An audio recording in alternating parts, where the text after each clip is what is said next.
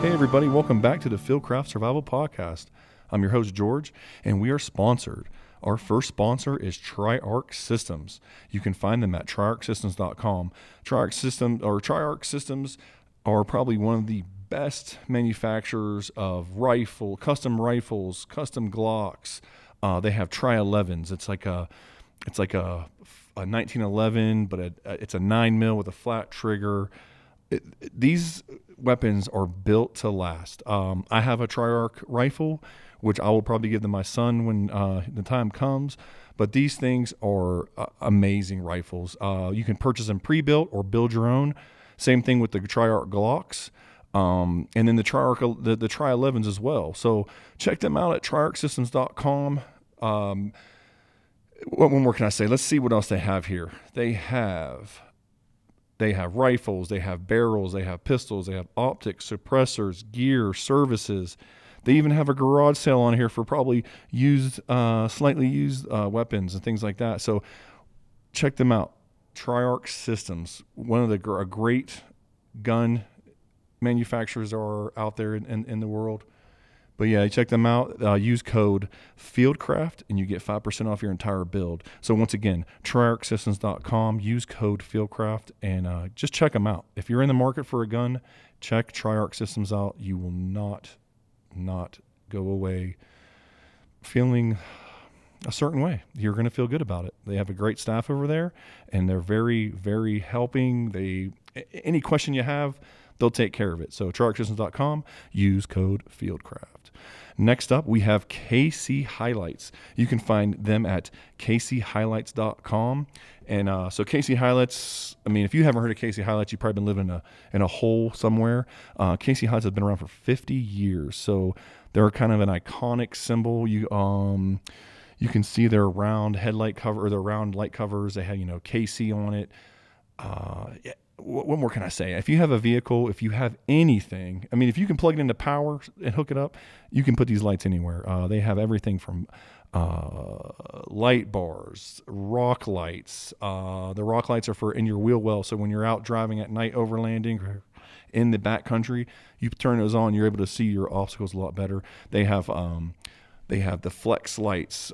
They have a light for, every occasion, anything. You can deck out your whole vehicle in KC lights if you want to. But remember that at KC Highlights, you will get a 10% discount code. And you use code FIELDCRAFT, and that will give you 10% off. But check them out, kchighlights.com. They have lights for Jeeps, for Toyotas, for anything. If you can mount it on your vehicle, you can put it on a KC Highlight will fit on there. But yeah, check them out, kchighlights.com, for all your lighting needs for your vehicles or anything, really, campers, whatever you're doing, overlanding. If you're just doing a simple, just camping trip, light up the night with KC Highlights. Welcome to the Fieldcraft Survival Podcast Tribe. This is Mike Hernandez, your resident mobility guy. Today we're going to be talking with a pretty solid dude that goes by the name of Sean Rogers. And for some of you who know my background, I have spent the last almost 14 years in behavioral health, dealing with primarily wards of the state in foster care, but who are either coming out of treatment centers or who are going to treatment centers. That's my background.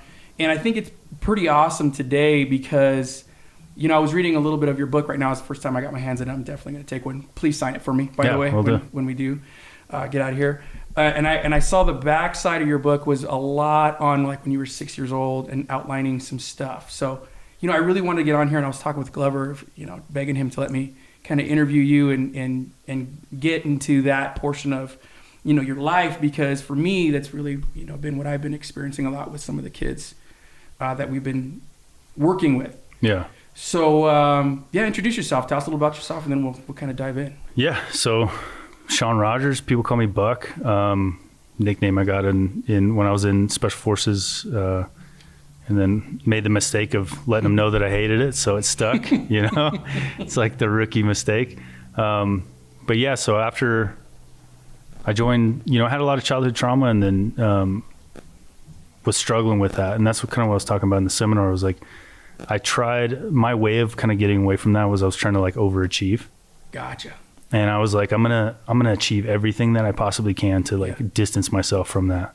Gotcha. And so then I was like on a quest. I was like, anything that looks good on paper, you know, so getting college and, you know, competing in like jiu-jitsu. I was competing in anything. I was going to classes that offered certificates, like literally anything that I could add to some kind of resume. And I was hoping that would like separate me, you know, from the way I grew up, and it would change. So it sounds like that you were using that as like your fuel to get going, or to get to some kind of form of like accomplishment, is it? Or is it like so I was so ashamed of the fact that I was like this white trash kid that grew up poor. Yeah. And so, you know, I grew up in a trailer, and it was like my mom always had that shitty car, and it was embarrassing. And then the one that she had, it was this old like 80s brown Cadillac, right? Yeah. And I actually, one of the stories, I went to get in the back of the car, and she took off and almost hit me with it. And then so I walk home, and then I see the car, and it looks funny. And the spot that I was trying to get in, the rear passenger door, she took a corner too hard and smashed it into she smashed it into a telephone pole. Gotcha. So I would have been sitting there. But then that's the damn thing kept running.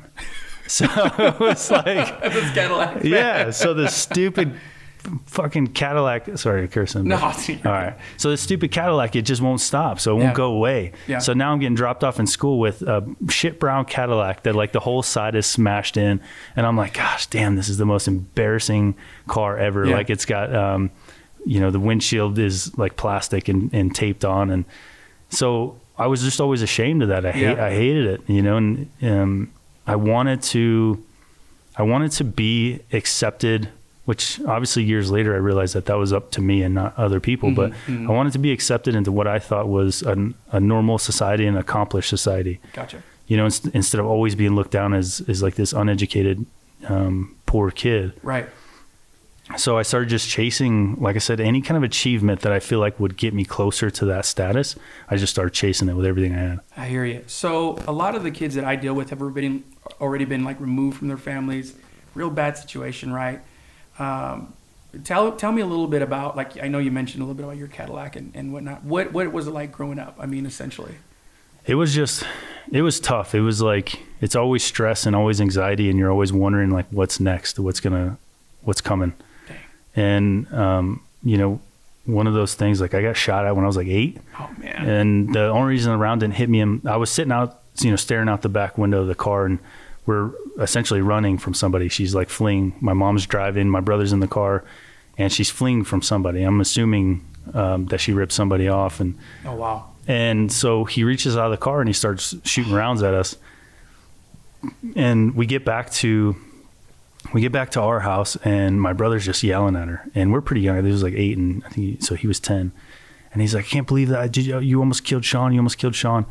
And she's just like kind of blowing him off. And so my brother looked at where the rounds hit. There's one that split the top of the roof, but then there was one that went into the emblem in the trunk and then deflected into the trunk. Yeah. And yeah, that would have hit me. It would hit you. Yeah. So it didn't stop. It was just always something. And then it was like new boyfriends. Each new boyfriend brought their own level of drama and their own type of trauma with them. And then we would be the ones having to deal with that. So wow. So you're a single parent home, you and your brother. And my sister, and yeah. your sister. Mm-hmm. Okay. And kind of just going through whatever, it sounds like, stuff your mom decided or got into. Right. So whatever she got into, and then we would just deal with the repercussions of that. And, you know, from boyfriends keeping her like in a coma to like, 'cause she, like, there was a point where she didn't get out of bed for like 3 months.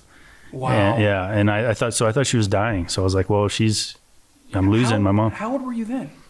So then it was probably between 6 and 8. It was probably around the same time. Man. So you're 6 and 8 years old dealing with an adult who should be taking care of you, providing you structure, and you're fending for yourself, you and your siblings, essentially, is what it sounds like. Yeah. She had this boyfriend, and he could care less about us. And then he had 2 sons of his own, and we ended up just fighting them constantly. Wow. And, you know, and so, yeah, it just seemed like every time she got away from one of them, she would just be replaced by another dude. Yeah. And then So what would she do for money? I mean, what was just welfare. just welfare? Yeah. So she kind of wouldn't works. work, and she always claimed she was on disability and whatever. But to me, it's like she was clearly seeking, and then she was always trying to go after my dad for money, Child support. child support. Yeah, and he left when we were 1, and so she just hounded him for Yeah. years and years and years about how much money he owed her and all this stuff. And So what state is this? this is all California. Oh, in California. Yeah. Interesting. Well, it's. I appreciate your candor and just openness. I mean, right off the bat, man. This is a lot of the stuff that when we're, operating behavioral health and in foster care. In my state alone, in Arizona, there's typically around 15,000 kids that are displaced, right? And those are just the ones that the state has eyes on. What you're describing sounds like there had been no intervention. I mean, at any point, right, from a government entity or anything about you kids or. Oh, Social Security. Or, I'm sorry. The what is that? The people that come take you away. Child Protective Yeah, there we go. Services. Sorry, Yeah, CPS. So Child Protective Services, they were at our house constantly. But the thing was, they would always call and let her know that they were coming. Really? Yeah. So every time you knew when CPS was on their way, because you'd walk in and all of a sudden the house is clean. right. And and then she's not drunk. She's not slurring her words. She's not on any pills. And all the house smells like food because she's cooking. And you didn't get like this warm, happy feeling walking into that. You just knew that CPS is coming. What she was doing is dotting her I's and crossing, Yep. her T's. And there is literally like a list, right? I mean, they go in there and say, "Is there food in the fridge?" Mm-hmm. Or the kid, yeah, no, I hear you. So she had him She worked dialed it. in. Yeah. She worked it, and she worked the police. I mean, she's a very manipulative person. She worked the Wow. police. She worked CPS in, like, it didn't matter which boyfriend's house we moved to. The same thing. Yeah. It was clean. She's sober. She's like, "Oh, hey, welcome home from school." Oh, CPS is coming. Wow. I mean, what was her upbringing like? I mean, is it just kind of like this perpetual cycle for her, or? So she had a really good. Her parents are great. My grandparents were Wow. amazing. They ran a forklift repair company for like 50 years, and it was extremely successful. They did great. They were up in Ontario, and they had 6 kids, and they gave them everything. They had Wow. everything provided to them. My grandpa was an amazing human being. My grandma, same. And Something went wrong. just something went wrong, and I remember her being a good person. She was very vibrant and Yeah. fun to be around. Yeah. And then multiple car accidents later. I could only assume that it was the opioids from the car accident that started her down drinking and the pills. Oh wow. I mean, she was the person that's like getting kicked out of doctors' offices for like threatening them to get their scripts and to get her Interesting. script to fill She's a more of drug her seeker. scripts. Yeah. She had to like constantly be seeking out different doctor's office.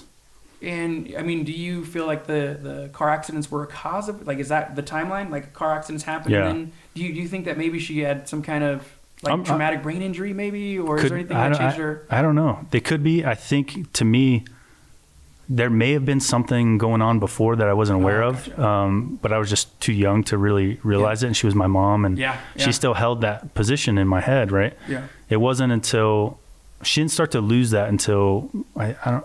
The timeline is always a little off, like trying to remember it, because I spent so long blocking all this stuff out. Yeah, I know. I hear you. I literally didn't start even talking about any of this stuff until the past year. Really? Yeah, like nobody besides like close family and close friends knew anything about this stuff. How do you feel now, kind of airing this stuff out and going through it and going back? Like, It's like it's good. It's been mostly great. It's mostly great because it's like helping people, and it's helped me a ton.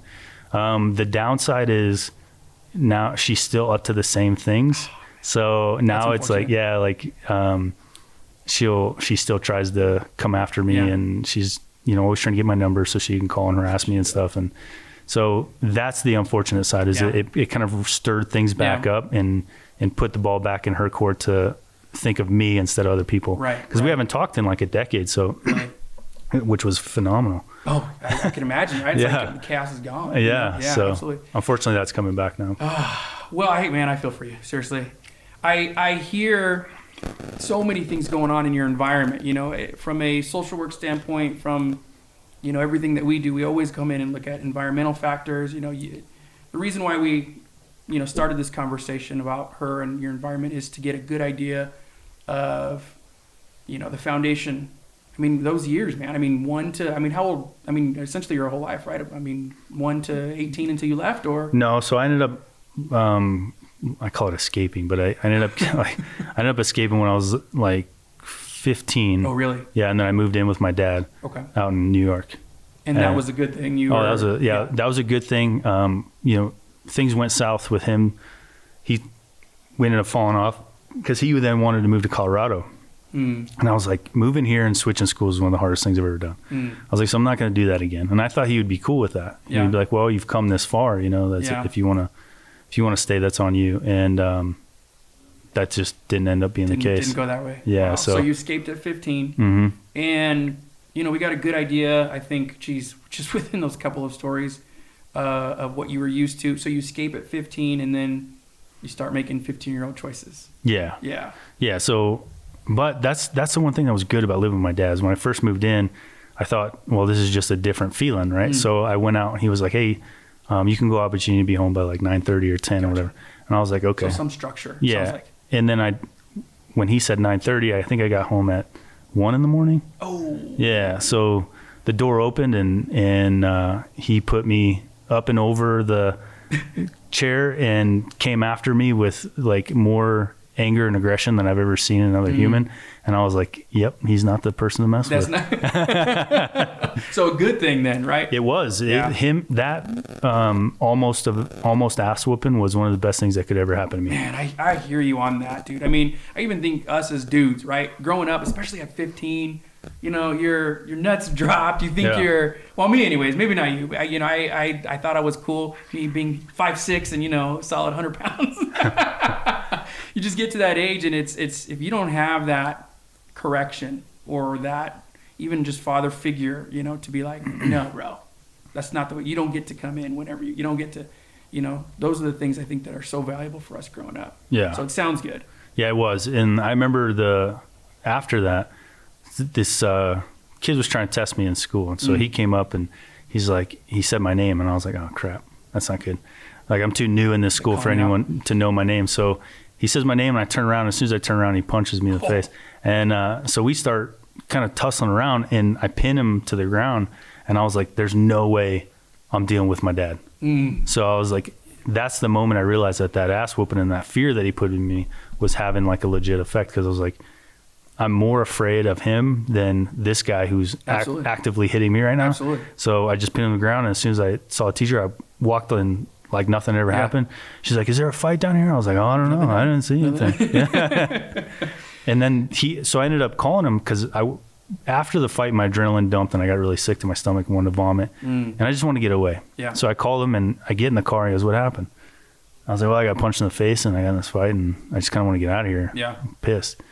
And this is one of the, there's only a few times that he was acting like he would act like a father. I mean, because we would drink whiskey and smoke cigars, and I was like 16, so it was great for me. Yeah, he owned a bar, and I would drink at his bar, and I had a blast. But this was one of the times he acted like a dad, and he was like, "You got to get back in there." Yeah, and I was like, "What do you mean? I don't want to. Like, I got 2 more classes. I don't want to go back." And he's like, "If you leave now, that guy won." He's like, "But if you go back in there and you show him that even punching you in the face had no effect on you, then you won." And I was like, fuck. Yeah. I was like, all right. So I went back in, and sure enough, the girl, because the whole thing started, I didn't find out till years later, but the girl just wanted to see if he would fight me. So she told him I grabbed her ass. Geez. Yeah. She ended up calling, she came up to me like 2 years later and apologized. She's like, I'm sorry. I told him you grabbed my ass and because I wanted to see if he would hit you. I was like, well, thank you very much. Right. So, but I mean, it turned into this huge pivotal moment for you. Yeah. Because then she was in class and I heard her behind me whispering to another girl like, he said he whooped his ass, but he looks fine to me. And so I took my dad's advice and I took it one step further. And when the teacher asked a question, I raised my hand and started answering questions. And, that sent something home for me. Absolutely. And that's resilience, man.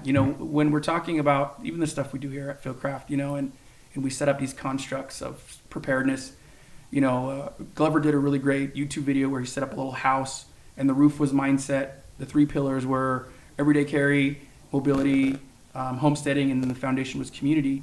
That top roof, essentially, right? The beginning is mindset. So you're outlining it, right? Yeah. So you go from being 15 years old, high school kid, little to no structure until dad. Yeah.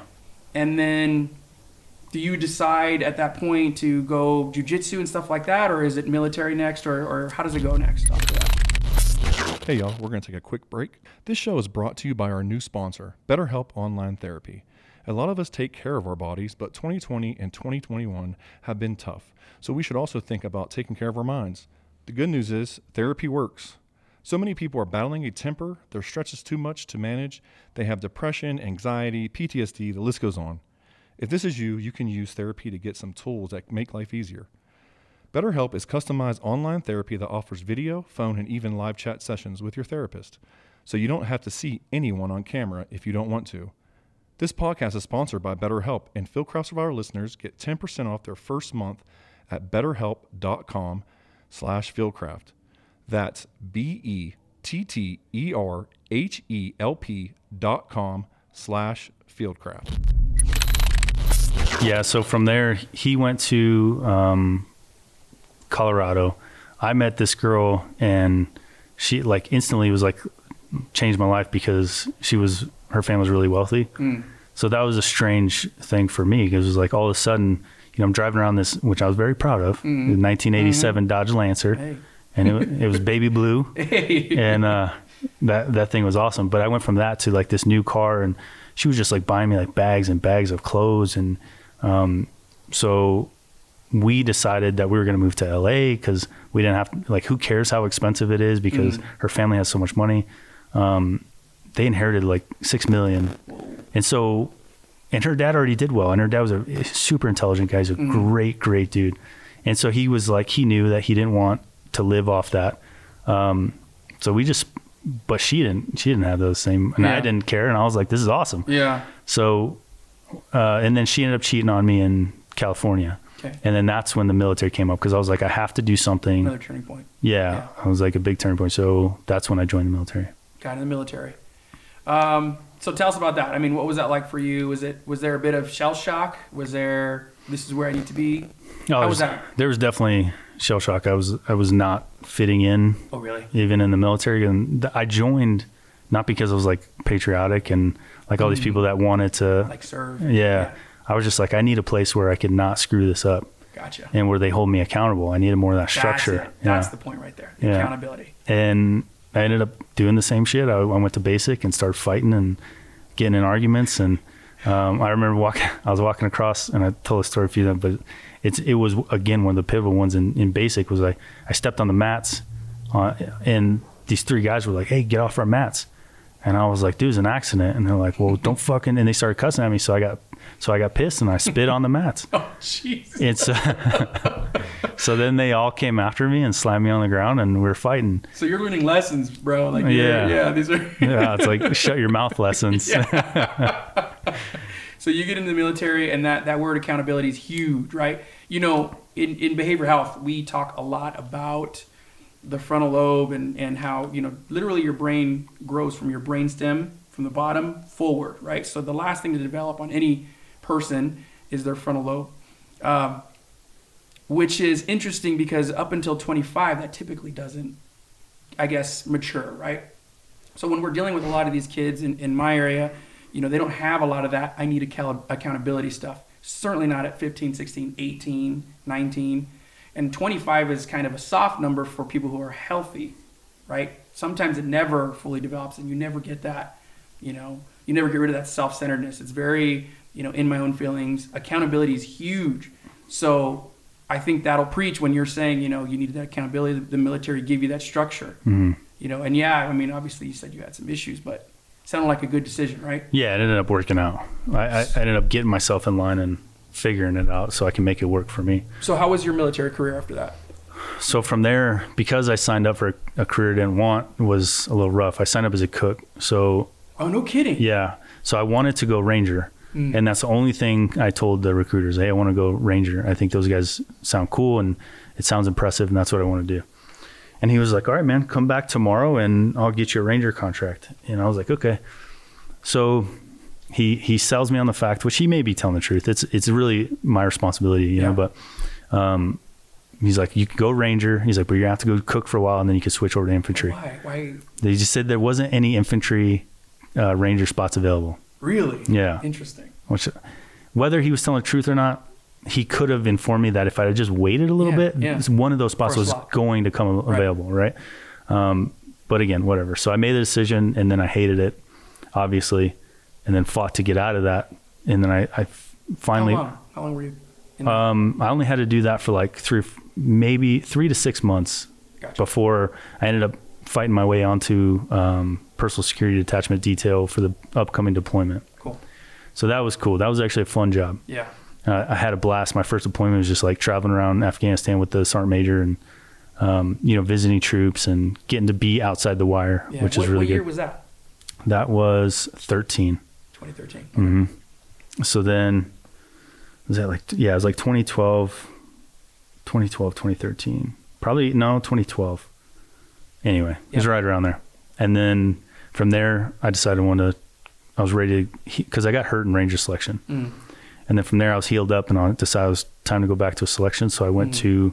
So you did it once, got hurt, and then now you're back. And then, so instead of going to Ranger selection, I was like, I'm going to go to Special Forces selection. Gotcha. Okay. And then the sergeant major is super cool. So he's like, well, when's the next class? I was like, well, there's one like a month after we get home. Mm-hmm. Or actually, it was like a week after we got home. And he's like, well, dude, you can't just go home. Because my plan was just go home for a week, turn and burn, and go to selection. Yeah. And he was like, dude, you need some time with your family. That's kind of shitty. Yeah. And so out of nowhere, he's like, hey, there's a flight going back, taking some early guys home. He's like, jump on that flight and go see your family before selection. And I was like, dude, that's awesome. That's pretty cool. That was really cool. Yeah. So how did that go? I mean, who did you see? What? So that was a good experience from there. Selection went great. So it was kind of like positive reinforcement. That's what you needed, huh? Yeah. Okay. And then selection went great and went SF and had a blast. That second deployment, got a lot of, gunfights and really got to prove myself and test myself. There's a lot of mistakes that I made and ups and downs, but overall I felt really fulfilled. Well, and that's what I appreciate. And if you guys are listening, trying to figure out why are we going through this Fieldcraft Survival, I mean, everybody has a story, but I think what's important is to get this information out because I cannot tell you enough. We live in these little four-walled houses, and when I'm sitting across from people telling them, well, this kid got locked up because he was stealing, for his mom, or this kid was sold and trafficked. These things literally happened in America, in the United States, in California, you were even, and I'm in Arizona. But the best part about it is the story of you overcoming, right, getting through it, becoming your own person. You have this really great book coming out. I really appreciate the fact that, you're being so candid about that stuff because this is where my heart is, honestly, man. Tell us about the book. What made you decide to kind of get in that and outline it in the way that you did in terms of trauma and whatnot? So the book came from like my healing process. Gotcha. I was like, I'm not making the improvements that I need to make. Like I'm really falling short a lot of the times, and I'm still running from my past. I'm still having issues with my past. And so I was like, what? I need to dig in and start just getting it out. And so I basically just started journaling the book, and the when it reads, it's a quick read, but it reads as a journal. It's just kind of flowy. The story, here it is. Here's the highlights of the things that really affected me and some of the lessons I was able to learn from it. And then through the process of writing the book, I found a lot of closure and a lot of healing. Yeah, exactly. And it felt great. It's therapeutic. Absolutely. Yeah. So at that point, I was like, well, how far can I take this? Mm-hmm. And that's when I was like, well, I want to keep helping people because 100%. That felt really good. Yeah. So then I started the FNG Academy and started helping guys that want to get selected. And now it's not only help them get selected, but help motivate them, help let them know that we're all human. 100%. And I don't care that you're SF. You're still a human. You're still made mistakes. Yeah. And, be humble. Right. Well, and it's purpose, right? I mean, I hear a lot of really great things in the way of helping others. And I think, and people don't realize this, but maybe you can even talk about this too, going through whatever the little guys that I managed, we went through, dealt with. Yes, it was difficult. A lot of people are like, how do you have that in your house? That's not really the point, right? The point is a strong sense of community, helping these little ones out. And then honestly, the payout, the self-worth afterwards. What's the word? I'm losing it here. It's like the benefits of helping. And finding your purpose and being in the shit essentially, with them is just huge. Mm-hmm. Purpose, I think, is what a lot of even guys our age, like, they just miss, right? They're chasing the dollar or whatever. But when you help somebody, when you get in there and you're like in the trenches, or you're getting somebody to, selection or whatnot, that's fulfillment. That's the word I was looking for. That's the real fulfillment of what, we're here to do. 100%. I could honestly care less about the cars, that the monetary thing. It just doesn't appease me. And like, sometimes I kind of wish that it did a little bit, because then people always talk about it. Like, you pick your favorite car was Ferrari or Porsche, or you want that 1911, and then you could put that on your visual board to motivate you. And I'm like, that's not motivating to me. But then when people message me and they're like, hey man, that really helped. I've had like pro football players and they're like, hey dude, I was molested as a kid. Right. And I was like, whoa. And I would have never thought that. And you know what's crazy? It's so common. Yeah. That's what's so messed up about all this stuff. We're talking about trauma. There's a whole block of continuing education we do in my field, and trauma-informed care just outlines, look, this is the reality of what's going on. You're absolutely right. Mm-hmm. And so, now people keep thanking me, but it blows my mind because I'm like, you don't know, you're helping me. Like, right. this is, so I, just doing that seminar today, just try to thank them as much as possible, because they're really helping me more than I think I'm giving back. And if I could help them obtain their goals, that's just like a small bit of appreciation for, what they do for me. Yeah, no, that's awesome. So tell me about, you called it the Academy? I'm sorry, I didn't. The FNG Academy? FNG Academy. Yeah. What does that look like? I mean, who are you taking in? What's the process? Somebody who decides they want to go this route. So the FNG Academy right now is just the YouTube channel. Okay. So right now, just giving guys advice, giving them tips, telling them all about selection. Is that what it's called? It's called FNG Academy on YouTube? FNG Academy. And then, from there, just trying to motivate them and talk about my mistakes and talk about lessons learned in my story and things like that to help them. And they seem to be resonating. It's been 6 months and we're at like 53,000 subscribers. Oh yeah, dude. So that feels good. Wow. No, that's big. Seriously. Thank you. Wow. So you have this going on. Looks like are you touring for the book, or are you just doing seminars? Like what's the next move? So right now it's kind of, I started writing the next book, and I'm thinking, at first I was like, I'm just going to do audio only. Yeah. And then that way I could just crank it out and try to cut out a lot of the steps.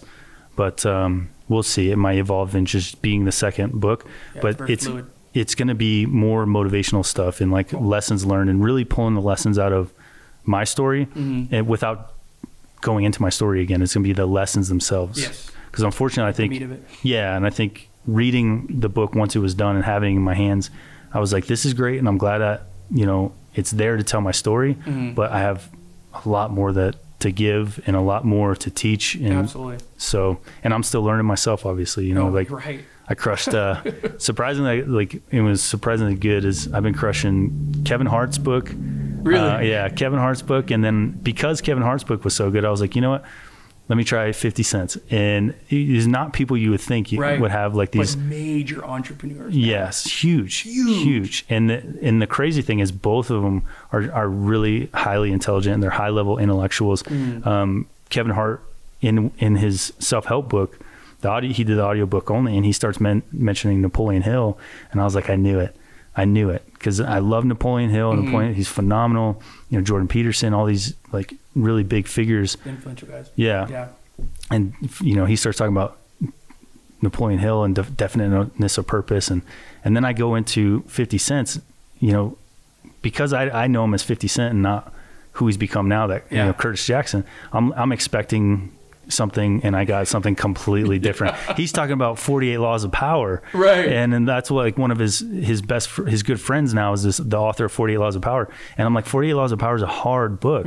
If anyone's ever read that, it's really trying to analyze power to the point of being able to manipulate it, which I don't recommend people like trying, but that's not really the book. That's not the point. Yeah. It's not the point. I think the point is understanding power and how people, how it can be used, how it is used organically. Yeah. But then it just helps when something is not so great that's happening to you, and you can understand the dynamic a little bit more. Well, I love what you said about, you're still learning. It's a process or a conversation. I mean, I love that, right? It's what's that saying? Something about, true wisdom is understanding that you know absolutely nothing. Absolutely. Absolutely. And then when, you have that humility and that mindset, I mean, that's when like real growth happens. And it's evident, right? I mean, you can't just start a YouTube page with what you're doing in your content for 6 months and, have 50,000, subs and that be, not proven, right? I mean, that's exactly right. So again, I appreciate it. I appreciate you, sitting with us. If you could gear or even just say your book is geared toward this person, is it all encompassing? Is it for like the young man that's struggling? What would you classify your book as? I would say that anyone that's experienced trauma in their past, especially if you've allowed it to make you a victim, and one of the biggest pet peeves I've had because of my childhood is the victim mentality. Yes. It drives me nuts. I hate it. It makes me sick because it's like all the tools are there, everything is there, and they just look at them and say, but I can't, So if you've had any trauma in your past, I think that it could help. Bro, that is monumental. Honestly, like when I look back at, I've been very fortunate to have 100% success rate in the kids that I've dealt with, right? That's amazing. Right. And I'm super blessed. Like I look at it in the last 14 years, and primarily my job was stabilization. So we stabilize the behavior because they're typically, going nuts is the best I could put it. I can't go into too much detail, but when they stabilize and then they either go back to fam, get adopted, or circulate back into a lower level of care, which they deserve, right? They don't deserve to be institutionalized all the time. The ones that succeeded were not victims anymore. And that's huge because, even in some of the adult populations, my wife deals with adult populations, that's like the defining factor between two people. Everybody is either a victim or they're like a victor, right? Like it's who are you going to choose to be? Can you get that to that point where it's like you're just not entitled, everybody's not out to get you, you tie your own shoes up, lace them up, you get out and you work your ass off, nobody owes you anything and you get out there and crush it. Like to me, that's such a simple but the ultimate difficult thing for the rest of the populace, right? Is to understand. And I you know what? Not even the rest of the populace, even me growing up, I think that was my shift.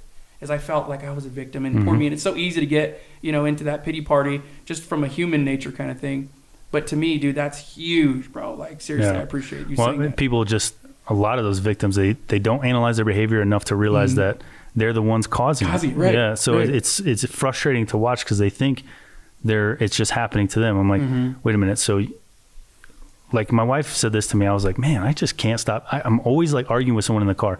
Like road rage for me, and I've gotten a lot better, but it was like a once a week thing. And at some point it's like, you have to look in the mirror and be like, you're causing this. You're the common denominator. You're the common denominator here. So I can't just keep saying that like randomly I'm running into all these a-holes on the highway. Yep. In reality, it's my driving patterns. It's my aggressive driving. It's the way I change lanes. It's my patterns of behavior are causing people to react to me a certain way, and then I'm blaming them. And that's the whole thing in a nutshell. That could be applied to anyone else in any aspect. That's life. Yep. 100%, brother. That I mean, yeah. I mean, I don't know if you guys who are listening to this can grab or grasping the gravity of what is being said. I mean, we've dealt with so many people over the years and adults even who this concept has really caused a lot of issues in their life.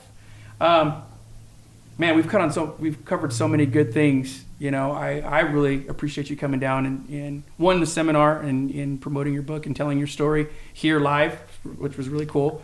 Yeah, that was a tough one. Was it? Yeah, I mean, it was a cool experience, but I've been just working it for days, and I don't take anything lightly. That's telling those guys, Gary Keller, the one thing, whatever your one thing is next, that gets 100% of your efforts. So what's next for you? So for me is I have going down to the Operators Association in Texas to help out and guest judge on what he's got going on, which is helping guys get selected and training them and stuff. And they go down there for a day or two. So I'll hit that next weekend. And then from there, keep writing the book. Cool. I want to have that audio book released by the end of the year. Cool. And then we have some really big projects in the works for the YouTube channel. There you go. Like honestly, I wish I could say who was attached and what we're doing, but I legitimately think that we can get a show out of what we have coming up. We got a big name attached to it, and I think it's going to make moves. So awesome. So if people want to know more, do you have like social media sources that you would want us to drive? Yeah, so just Instagram. What's your Instagram? It's Sean Buck Rogers. Sean Buck Rogers. Yeah. And your YouTube again? FNG Academy. FNG Academy. Well, again, bro, I think that people will really appreciate, your story. I myself, just even sitting here, honestly, I just appreciate the 2 points of resiliency and taking responsibility for yourself. Hopefully we see you soon here at HQ. Yeah, I appreciate you having me. Come me. back and do another seminar for us. Yeah. Yeah? All right, man. Well, I appreciate you, dude. Shake your hand. Yeah. Thank you. Thanks, brother. We'll catch you in the next one, guys.